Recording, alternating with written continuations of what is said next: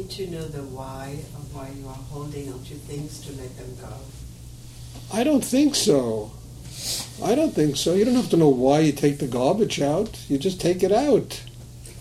You let them collect it, you know?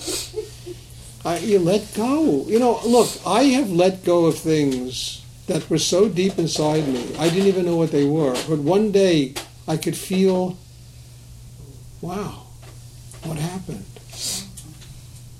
I didn't have to know what it was.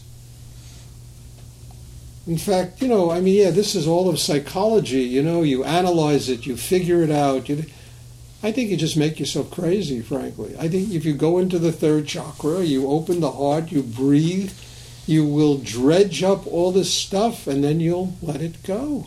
You'll be free of it. You don't have to know what it is. One day, you're not walking around with this pain in your chest anymore. Mm-hmm.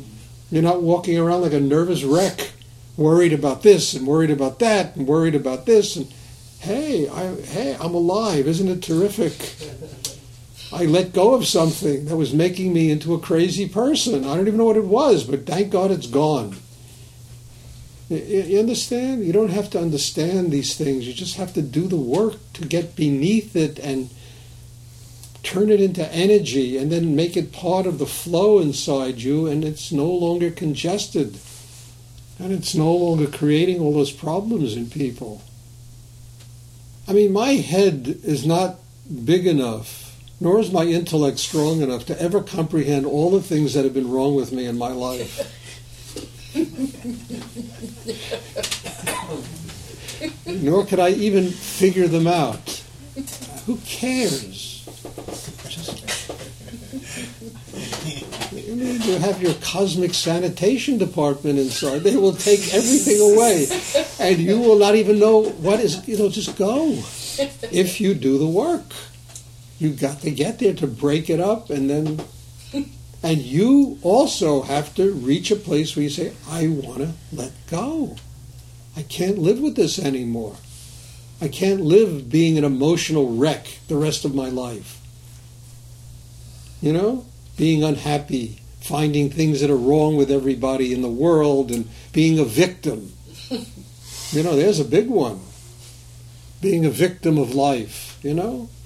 I was a victim of life when I was young. Boy, was I angry at what life was doing to me. One day I woke up and said, what the hell? What is life doing to you? It's giving you so many blessings and so many beautiful things that something changed. I stopped being a victim. And I stopped worrying about other people. I mean, I'll never forget when my daughter was born. I said, you know, I had her in my hand. She was a little thing. I said, I'll love you and take care of you until you can take care of yourself. And it was really a pact I made with understanding that this child was conceived and ultimately they have to be on their own and take care of their own life and do their own life.